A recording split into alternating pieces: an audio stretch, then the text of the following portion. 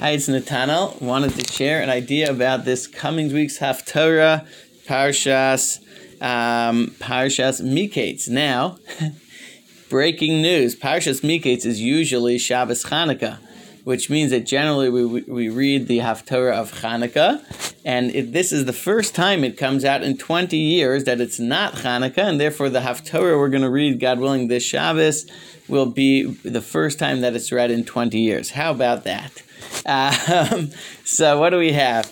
The Haftorah actually is a very, very famous story, one of the most famous stories of the books of the prophets, of the Nevi'im, and it's the story of King Solomon, of Shlomo HaMelech, figuring out whose baby is a live baby, and his famous suggestion of splitting the baby, and figuring out the truth of who the true mother was.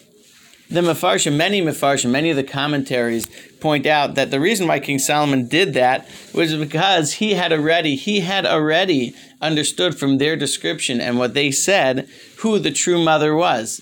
He wasn't, doing some trick to figure out the answer. He was doing a trick to prove the answer to the rest of the world. But he himself actually, from the way they had expressed themselves, this one and that one and this one and that one, what the words they said had already told him the lesson.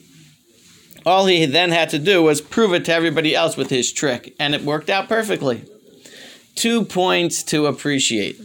One is the fact that sometimes we don't even realize subtle changes in our wording are expressing things to people. I might say that I talk so nicely, but because I was tense, because I was upset, it really didn't actually sound like that to the person getting it, the person receiving my words. Lesson number 1, King Solomon, Shlomo HaMelech, understood from the slight variation in the way it was said. He understood that who was the loving mother and who was the spiteful, jealous mother. Who is the loving mother and who is the spiteful, jealous mother of a dead baby, unfortunately. 1, be conscious of the words that we're saying and what we're giving out to the people around us. It sometimes is so subtle, but it's so real. 2 is spiteful and jealousy. To appreciate that the second lady, the mother whose baby had died, it's so sad, it's so unfortunate.